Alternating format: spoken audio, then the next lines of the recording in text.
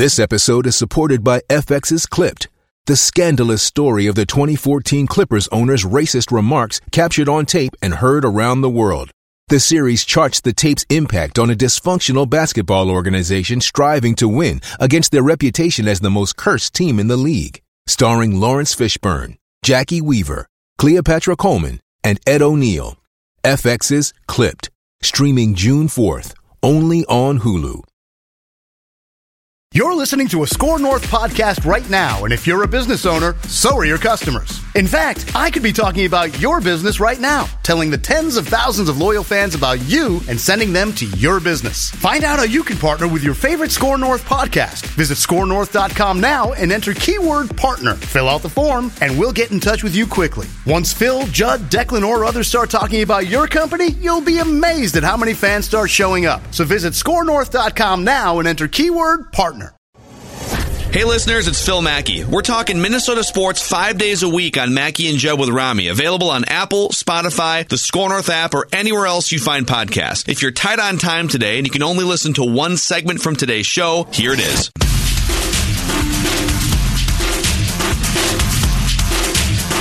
I'll tell you something, Nagy, if you don't loosen up and if you don't start playing big time football, I hope the fans in this town run you out. To me, I'm done with you. You're a head He should coach. fire himself. You are He not should a fire head coach. himself. Yeah, he should fire himself, OB. Be a man. Fire yourself. Oh, God, that's so good, dude. So good. Oh, it's so much fun laughing at the expense of other teams in the NFC North. So the Packers win last night. They're 7-1. They're tied for the second best record in the NFC with the Saints. The Niners are still undefeated at 7-0. And then you got Seahawks at 6-2, Vikings at 6-2. And honestly, all five of those teams that I just mentioned, I think those are five playoff teams for sure, barring some sort of meltdown by any number of them. And then unless there's another, like the Rams could still make a run at 5-3. They're only a game back of the Vikings and the Seahawks. So I guess I should lump them in terms of being able to make the wild card. But I think it's one team out of the NFC East. It'll be like a 9-7 team. But I think everyone other than the NFC East winner has a chance to get to the Super Bowl. Is that a hot take?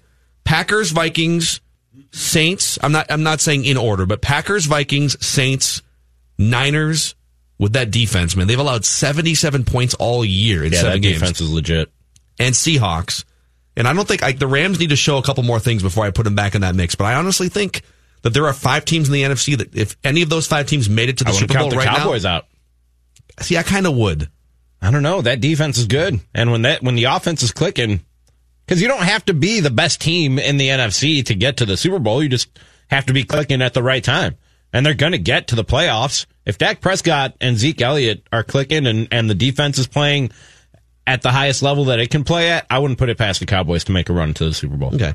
I won't fight you to the death on that, but that organization always, it feels like they're always on the verge of firing everybody. Yes. And I just think it's really hard to perform at your peak level all the way through the season. And especially when the pressure starts to mount even more. That's the thing about Jerry Jones. For 20 years, he thinks he's helping by speaking to the media and putting himself out there. It's like, no, man, you're making it harder for people to operate. Your quarterback, your coach, at the level that they need to win a Super Bowl. I also, in terms of quarterback, I mean, Aaron Rodgers is a better quarterback. Drew Brees is a better quarterback. Russell Wilson's a better quarterback. Dak and Kirk Cousins probably in that same tier, and it just depends on the week. Very different quarterbacks. I'd put the Cowboys below those teams who you mentioned, but I still give them a legit chance to get there. So the NFC is so wide open, and then obviously the Patriots are just standing alone at the top of the AFC. But I think this is going to be so much fun the next couple months. Patriots defense. Now, I was bleary-eyed and had just woken up when I saw this on SportsCenter this morning. Have they scored more touchdowns than they've given up, the Patriots defense? I believe so. I think that's what they said on SportsCenter this morning. I believe that's insanity. Yeah, if you take away all the points that they've scored on offense, they'd still have a plus point differential. Because they scored another touchdown yesterday. Yeah. I mean, that was literally handed to him, but yeah, scored a touchdown. Yeah. Another one. So it's pretty amazing. Right, okay, right now, where would you rank the Vikings in that mix in the NFC? Give them to me again. Let me do this in my head. So in no particular order, yes. I'll put your Cowboys in there. So Cowboys, I mean, they're not Packers, Cowboys, Packers, Saints, Niners, Seahawks, Rams, Vikings.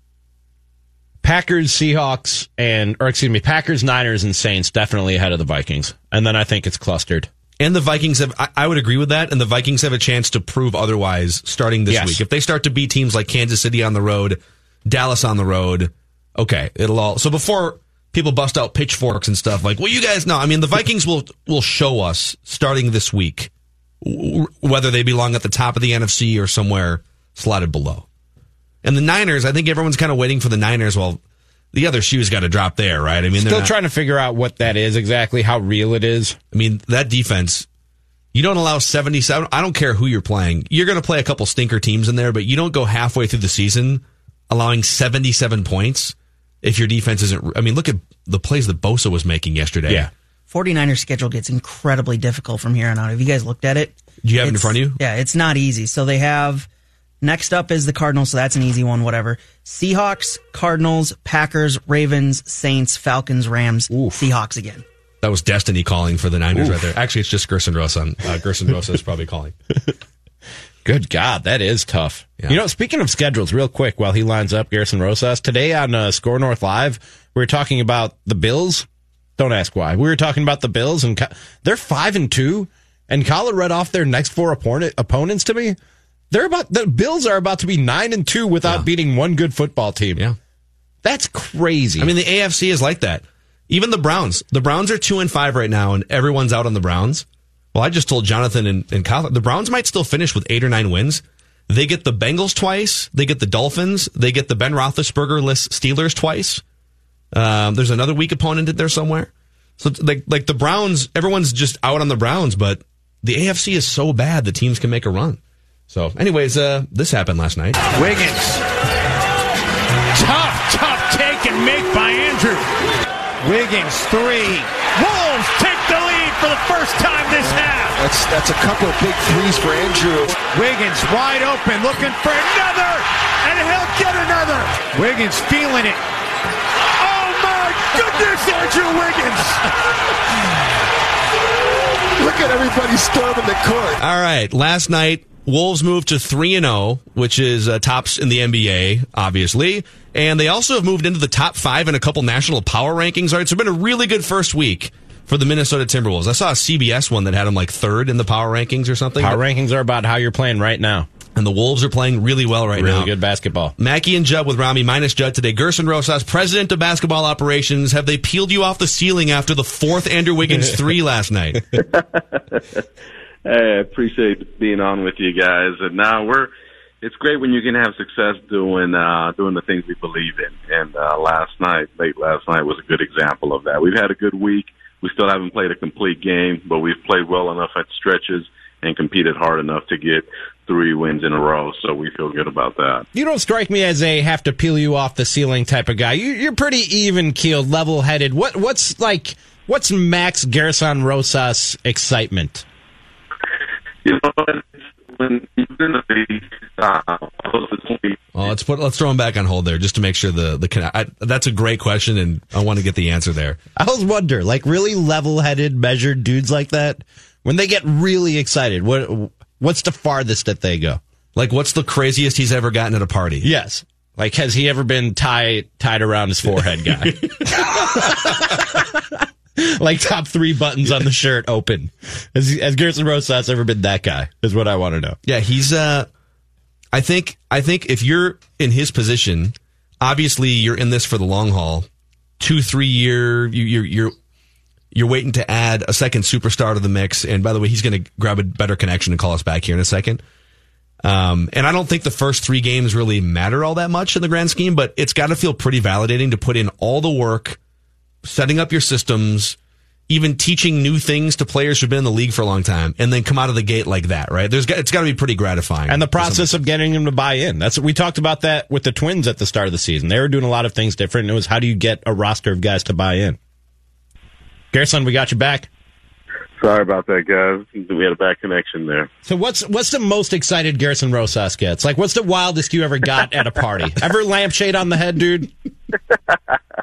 You know what? I am pretty even keel, and I've been fortunate to be around this league a long time. So you're in different situations, but you know, for us, it's day to day, it's building the identity and growing something that we're doing here that's a little bit different than what's been here in the past. So I'm happy for our players. I'm happy for our staff. There's been a lot of work that's gone into this season, and anytime you can see positive results early on really fuels that mission.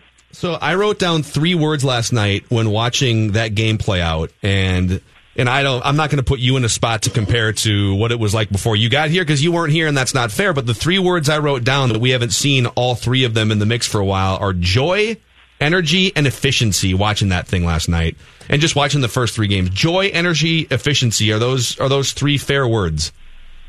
Absolutely, and I appreciate you mentioning that because, I mean, one thing that we want our fans and anybody that watches is to see that we play hard, that we play smart, and that we play fast. And I think energy is a byproduct of that, and just our competitive fervor. You know, our guys that are on the floor, our guys don't like to lose, and we haven't played complete games yet, but we find stretches where we can fight and claw and get our way back into games. Guys don't quit. Guys don't get nervous. They just lock in. And, you know, Wiggins was a perfect example of that last night. You know, we played a tough team in Miami. It just had a big win against Milwaukee. And to be fair to them, they were coming off a back-to-back. But, you know, they play hard and they compete. And not to back down, to protect the home court and to get a win on opening night at home, it's important. And it's something that's meaningful for this program. You know, after the first game, I was on Twitter, Garrison, and I saw a lot of frustration with Andrew Wiggins and the way that he played in that game. I thought a lot of that was overblown, and just in general, I'm trying to stop myself from doing that and give the guy a chance in the new system and the new way of doing things that you guys are trying to instill. And as big as what he did on the court last night, I loved what he said after the game, which was basically admit, yeah, I made some dumb mistakes. And I'm glad Ryan Saunders held me accountable. I want him to hold me accountable while I try and learn these new things that they're trying to teach me. That's buy-in, and that's really all that you're looking for from Andrew Wiggins and the rest of the guys on that roster. But I think a guy with the expectations that he came in with, if he's trying to buy in, I think that sets an example for the rest of the roster. No, that's definitely point on. I mean, for us, it's an education. And, you know, very early on, you know, we're only about maybe a quarter to 30% of where we're at offensively or defensively where we're going to be. And to be fair to the players and to this team, like, it takes time, you know, the understanding of what we're doing, personalizing it, creating chemistry. The only way you do that is by getting repetitions, playing games, and being in those situations over and over, and to have success. And to have the success that, you know, Wiggins had last night in those situations, taking the right shot. You know, he was similar late in the Brooklyn game where he was driving to the basket and getting good shots. He's seeing that the things that we value are going to benefit not only him, but us as a team. And it's a message that you mentioned, but I think it's good for all our fans. Everybody wants to turn this thing around overnight, and that's not how it happens. You know, we want to build a sustainable program that over time is going to have success at the highest levels, and that takes time and effort, and it takes a lot of commitment and a lot of sacrifice, and that's what we're going through now. Mackie and Jeb with Rami here on Score North and the Score North app. By the way, you can hear 3 days a week Raised by Wolves, one of the best podcasts you're going to find on the Timberwolves on the Score North app and scorenorth.com, hosted by Danny Cunningham. So Karl Anthony Towns was named Player of the Week in the NBA, over 30 points a game, bunch of rebounds, bunch of block steals, and defensively with the eye test, just looks like he's doing a good job. What can you tell us and tell our audience, aside from just the fact that he's shooting 12 threes and making a bunch of threes because he's ridiculous like that, what has led to the great start for Karl Anthony Towns? Well, number one, he believes in what we're doing, and he's taken steps as a leader, and our players are supporting him. I think we've built a roster that complements him well, but we play through him offensively and defensively, and I think he's embracing that. Offensively, our ability to impact teams at a high level where, you know, depending on how they're going to try to guard us, we have a strong adjustment for that. Really gives us the opportunity to have a high-level offense. And then defensively, as a group, being more committed and him being our anchor near the basket, that approach is something that he's taken personal, and his efforts have been there. He's been consistent, he's been focused, and he's been committed to what we're doing. And when you have your best player doing those type of things, we're fortunate to have a group of guys around him that believe in him and believe in our mission and are working hard and playing hard every opportunity we get. So you you grew up watching sort of Showtime Lakers, early 90s, mid-90s basketball, right? Is that correct? Yeah, that's correct. So I'm so fascinated. We pulled some numbers just from your first game. You guys shot like 42 3-pointers. And we went back and even looked in the mid to late 80s, and there were teams like the Pistons in 1987 only made 35 threes in the whole season because they just didn't shoot. I mean, like, what would if you could sit down and explain in the late 80s and the 90s to guys like Bill Laimbeer and Patrick Ewing, hey, there's going to be 7-footers who are literally parked outside the 3-point line, and they're going to shoot 12 threes a night. What do you think they would have said? They would lose their mind. I mean, I know a guy native to Minnesota, Kevin McHale, still loses his mind, and we were doing it in Houston, and it was hard for him to visualize where this was going. But the game is different. It's a very strong skill-based game. The floor is different, the ability to open up the game.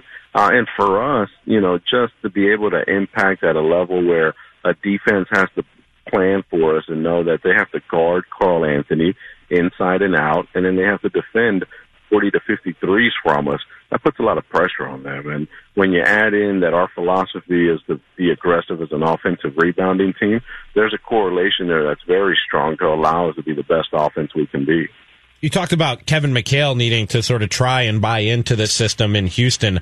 How much did Ryan Saunders need to buy into this, or was this kind of what he wanted to do all along and you guys just reinforced it when you got here?